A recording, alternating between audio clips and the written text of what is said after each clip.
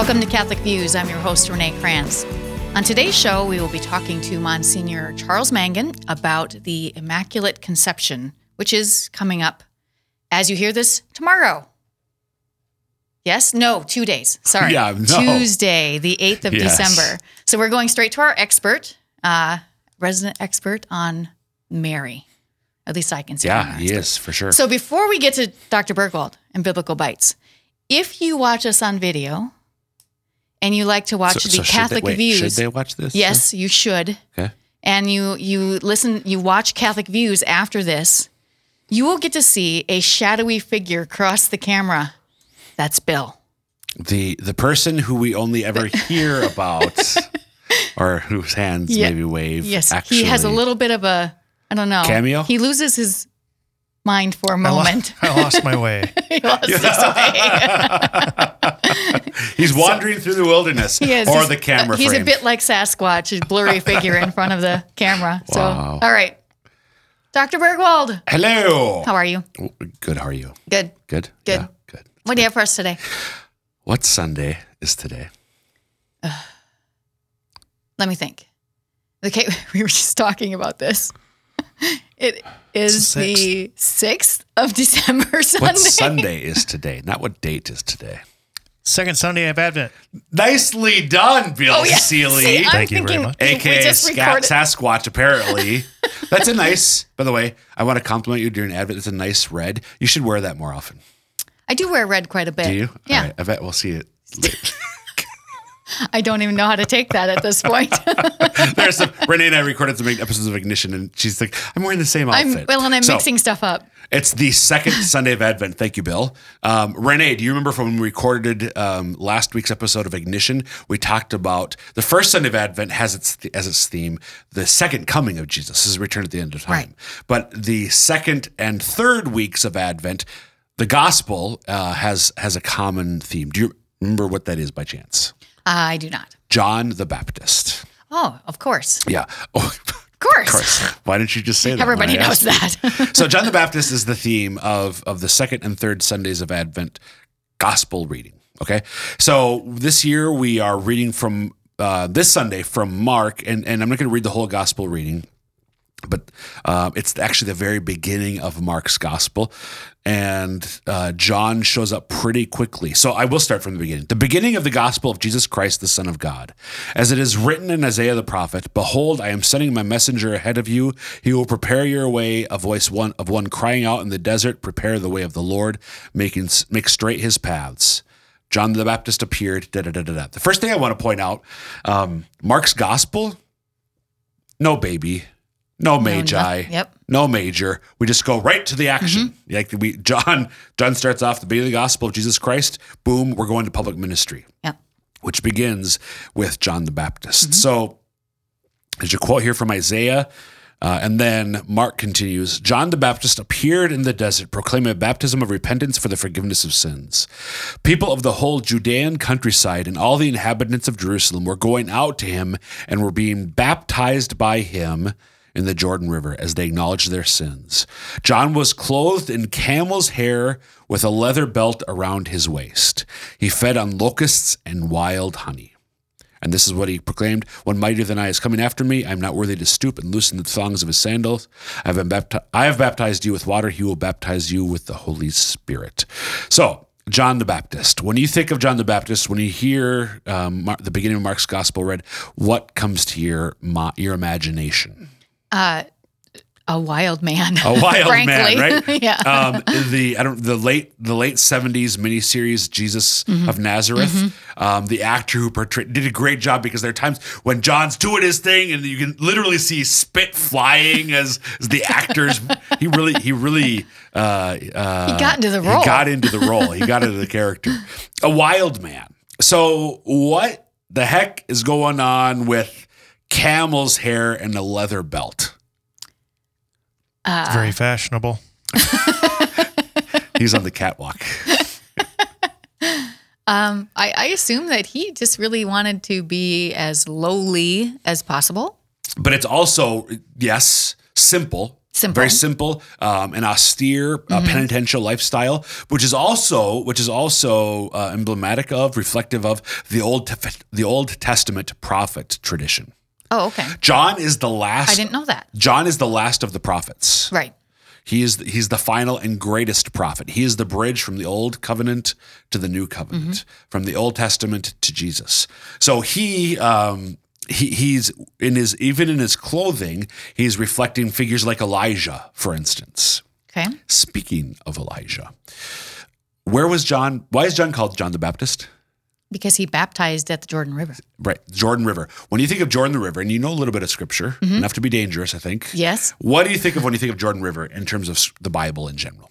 Especially Old Testament. Well, now I was going to say Moses, but that's not right. That's the Red Sea, isn't it? Well, the parting. Yes, but they came to the Jordan when they finally got to the Promised Land, right? Yes. So they had gone around into modern day Jordan, and they crossed into the Promised Land from the east across the Jordan River. Okay, yeah. And actually, the Jordan River stops. Like that's part of it is a reminder actually of the original Exodus. Okay. So there's all sorts of other details, but the Jordan River makes the reader and the people who were there at the time think of the Exodus, when God saves his people. The Jordan River makes people think of people like Elijah, because that's where Elijah was taken up in the chariot of fire. Okay. It's the Jordan River where Naaman the Syrian is healed. So John is baptized in the Jordan River, dressed like a prophet. People are thinking amazing things are coming. It's going to be awesome. Amen. Thanks. You bet. All right, today in the studio, well, I'm the only one in the studio. We have with us Monsignor Charles Mangan. I forget, he's up there on the screen, not behind me. He's on both. Monsignor Mangan is the parochial vicar at St. Mary of Mercy in Alexandria, St. Stephen in Bridgewater, and St. Martin in Emory. And he is also the chaplain to Mary of Mercy and St. Joseph Monasteries. That is a lot of things, Monsignor Mangan. Yes, Renee, it keeps us going. We pray for strength. Every day we pray for strength. Yes. You're traveling around a lot, aren't you?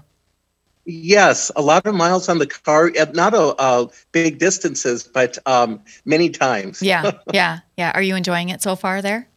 Thank God, yes. Good. Many blessings. Good. I'm glad to hear it. So today we're going to talk about the Immaculate Conception, which we're recording this a little early, but as you hear this, it will be tomorrow, December 8th. So we're going to talk about the Immaculate Conception a little bit and get some insight from I call him our resident expert on Mary. I don't know if he would admit to that, but I think he is. So, Monsignor, would you start with what exactly is the Immaculate Conception? What are we celebrating or honoring that day? Yes, Renee. Well, the Immaculate Conception is the title of a dogma of the Church. Now, a dogma is a doctrine or teaching of the Church that is taught at a very high level of authority. Okay. In the case of the Immaculate Conception, this dogma was defined by Blessed Pope Pius IX in 1854. Okay. So what he wanted to do was to get across the importance of what this teaching is, and therefore he defined the teaching as a dogma, meaning, once again, that is taught at a very high level of authority in the Church. Now, when we use this word, or phrase, better to say, Immaculate Conception, we're speaking about how our Blessed Lady was conceived in the womb of her mother. Mm-hmm. So by immaculate, the word immaculate, it means pure and without blemish, without stain. Conception, of course, is the act of bringing forth a new life into the world. Right. So by the Immaculate Conception, we mean that our Blessed Mother was conceived in her mother's womb without stain. And by stain, Renee, we're talking here about original sin. Right. Original sin is the first stain, the first sin. And original sin was brought into our universe, our condition, so to speak, by our parents, Adam and Eve. Mm-hmm. So our Blessed Mother has been sometimes called our nature's solitary boast, meaning that she is the human person who has experienced this great closeness to God by not having original sin, never having had original sin. So we say she was conceived in her mother's womb without original sin, which is something that the rest of us had when we were conceived. Right. And I think sometimes there, at least in the past, and maybe even some people have it now, there's sometimes a confusion about that this has to do with Jesus's conception, or that Mary was miraculously conceived without by the Holy Spirit or something like that, which it isn't. Yes, when it comes to Jesus, we would say it's true that he did not have original sin because he is God.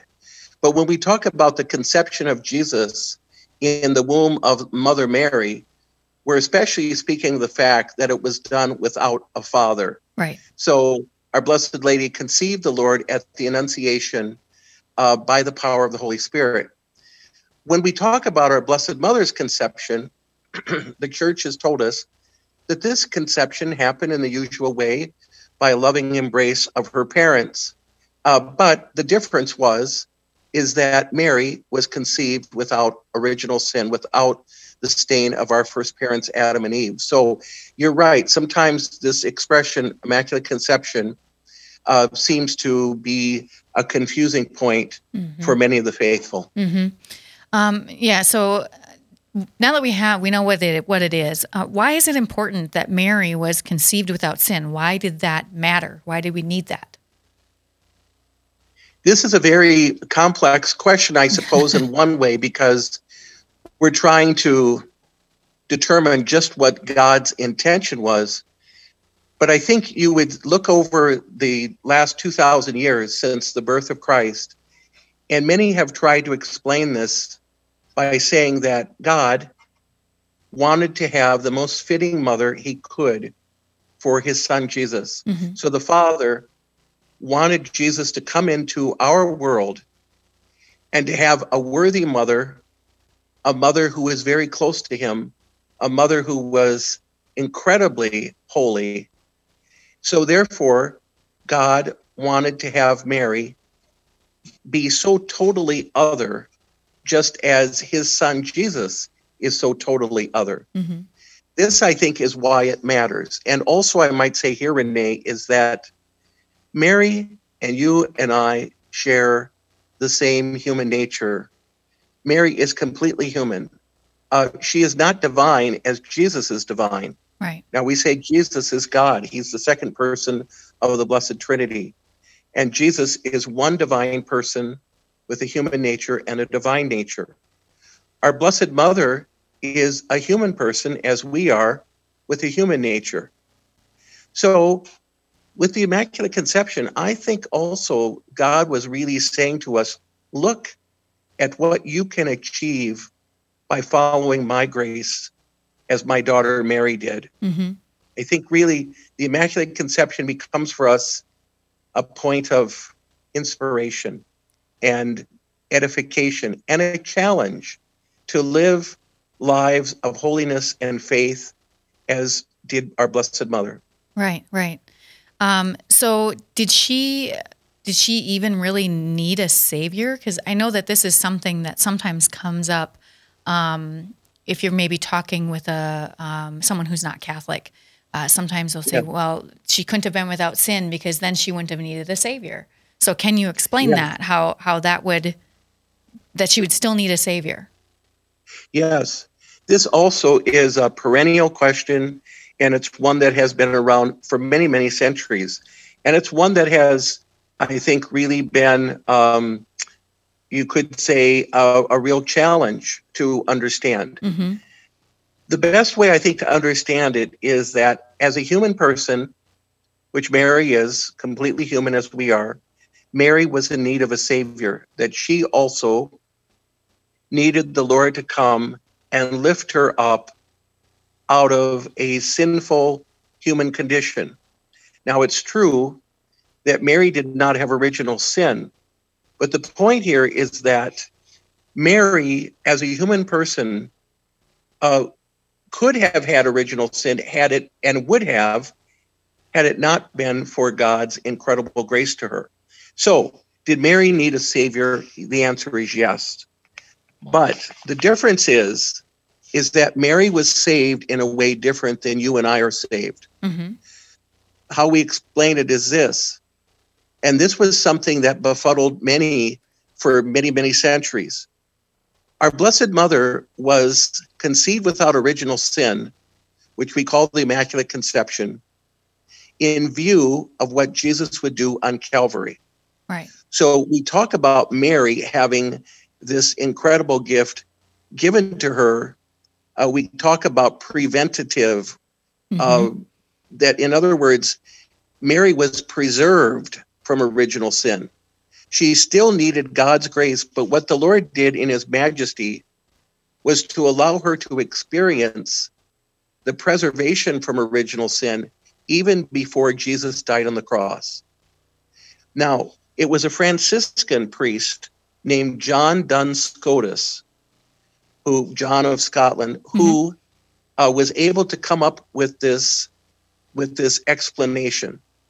If, let's say, for sake of argument, that Jesus died around the year 30 or so, our Blessed Mother perhaps was 12 or 13 when she conceived Jesus in her virginal womb. So that means Our Lady was probably about 45 approximately when Jesus died on the cross. Right. Now, Mary was preserved 45 years earlier than Jesus because, of course, Mary was older than Jesus as his mother. Right. So what happened is God fashioned it in such a way that Mary was preserved without original sin in view of what Jesus would do 45 or so years later. That is the gem and the jewel of the teaching of the Immaculate Conception, that God is not constrained by time as you and I are. Right. And I think, Renee, if we think about this, what we're saying is, yes, Mary needed a savior. She was saved, as we are, by the death of Christ. It was just that the Lord allowed her to be saved before his son's death, looking toward the eventual death of Christ on the cross, so that Mary would be that fitting mother for Christ. Right, right. It's sometimes a little hard for us to wrap our minds around that. But I heard a story recently. It's actually will be in the Bishop's Bulletin, which most people should have by the time they hear this, that basically explains this in a way that, say you're walking along and you fall into a pit of mud, and someone pulls you out, and the mud that's now stained you is sin, and Jesus then cleans the mud, the sin, off of you. And so Mary's walking along that same path, and instead of actually falling in, Jesus saves her from falling into the pit to begin with. So she never has the stain of the mud or the sin on her, which I think is a very simple way to kind of really understand that whole idea. It helped me. I've never heard that, but I would say that seems a very, very appropriate to use a little something like that to try to understand. Yeah, yeah. A lot of this stuff is just really hard to wrap your mind around. So we need some simple stories. Yes, and I think, Renee, what helps me too is to remember this word preservation. She was preserved. So you and I were washed clean by baptism. So original sin came to us at conception, but when we were baptized, original sin was washed clean. So we did have original sin until we were baptized. Right, right. But our Blessed Mother never did, because she was preserved before original sin would be on her soul. Right, right. Okay, so we started celebrating the Immaculate Conception as a holy day when? Was that when it was defined as a dogma, or was that done later? Actually, here's the interesting historical thing about this. The feast day, the liturgical celebration and commemoration of Mary's Immaculate Conception actually predates the dogma in 1854. Okay. So the point here is that the church believed in the Immaculate Conception and held it and taught it long before Blessed Pius IX defined it in 1854. Right. So there were various feast days over the centuries that commemorated Mary's Immaculate Conception. Okay. Now, when 1854 came, so we were already celebrating the liturgical feast of Mary's Immaculate Conception. Mm-hmm. But so it's kind of interesting that the liturgy predated the dogma. Mm-hmm. And I think that's usually because usually a dogma is defined because there's some question about it. Is that right? Yes, that's true. That sometimes that the dogma will come to the fore because the church wants to settle something, Right. Explain it further, and so on. Right. And in the case of the Immaculate Conception, the faithful, the people of God, already believed for many centuries that Mary was conceived without original sin.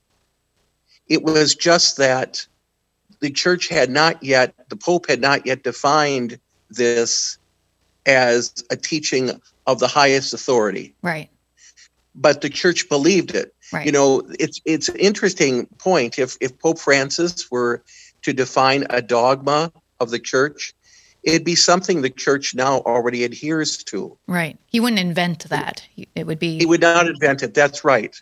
And similarly, the Immaculate Conception, the dogma, was not invented by Blessed Pius IX in 1854. It had long existed, and as far as the actual teaching Mm-hmm. and the doctrine had long existed, and the people of God believed the doctrine of the Immaculate Conception before 1854, and actually were attending Mass in commemoration of the Mm-hmm. Immaculate Conception before 1854. Yeah. Sounds like good proof to me. Is there a reason that it's celebrated on December 8th? The reason is that it's kind of it's part of a long and involved piece. And I think what I mean by that here is, you know, Renee, just as you and I know that Christmas Day is celebrated the 25th of December, Mm-hmm. well, our Blessed Mother's Annunciation, when she conceived Jesus 9 months earlier, is the 25th of March, the Mhm. Annunciation. So when it comes to the Immaculate Conception, our Blessed Mother was conceived without original sin. The church has assigned the 8th of December. And then 9 months later, on September 8th, we have the Feast of Mary's birth, her nativity. Sure. Mm-hmm. So why December 8th? Well, this was a date that was assigned many centuries ago. And I think with a lot of the church's ordering and dating of certain things, sometimes it's established and given, and it just continues to flow and continue afterward, perhaps sometimes without absolute historical knowledge of why that date was chosen or the reason for that choosing of the date. Right. But oftentimes we're talking about very old Mhm. kinds of testimony Sure. as to, you know, why we choose a certain date. Right. Right. So we've got about 3 minutes left. This might be the most important question. How does the Immaculate Conception of Mary help us draw closer to Mary and to Jesus today?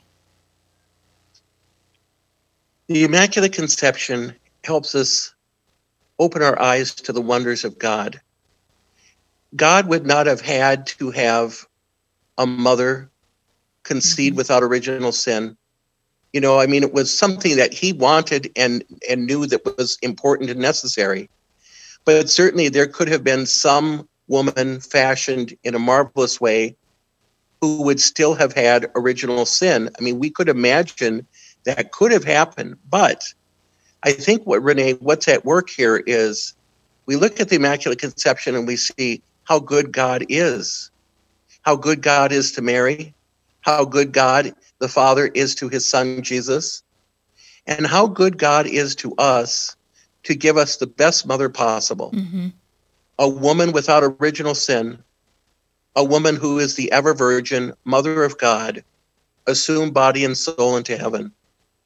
You know, you put that all together, we can only marvel at the incredible gifts that God gives to us and to Mary, who is part of us. Mm-hmm. So I really think the Immaculate Conception leads us to Jesus and Mary by this notion of wonder.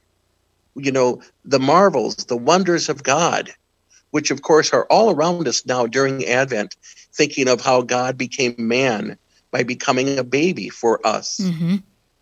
Yep. The wonders and incredible richness of God.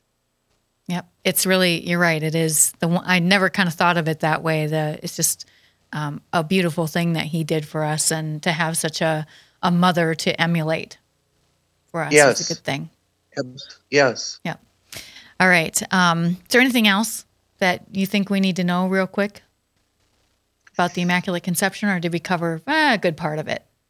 I think we covered a lot, and I would just say we're all learning. We continue to learn.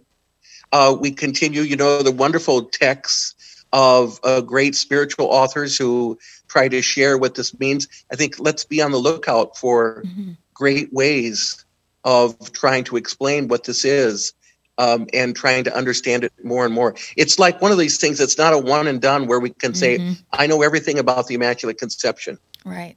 Right. You know, if you're still learning, we're still learning, right? Well, I'll tell you, you know, Renee, and it's the same thing with the Blessed Eucharist. It's the same thing with the Holy Trinity, with the resurrection, with the mystery of Christmas. Who can say that he or she has all that under control? Right, for sure.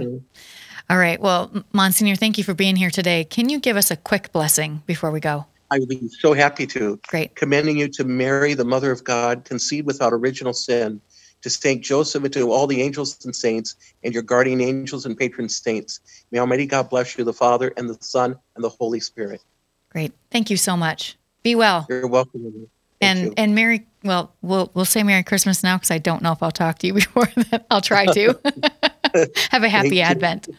Thank you also. Thank you. All right. Next week, we'll be talking to Emily Leadham and Caitlin Belden from the Catholic Family Services about grief and loneliness during the holidays. So hopefully they can give us some good tips on how to deal with those things. That is it for us today. I hope you'll join us again next week for more Catholic Views.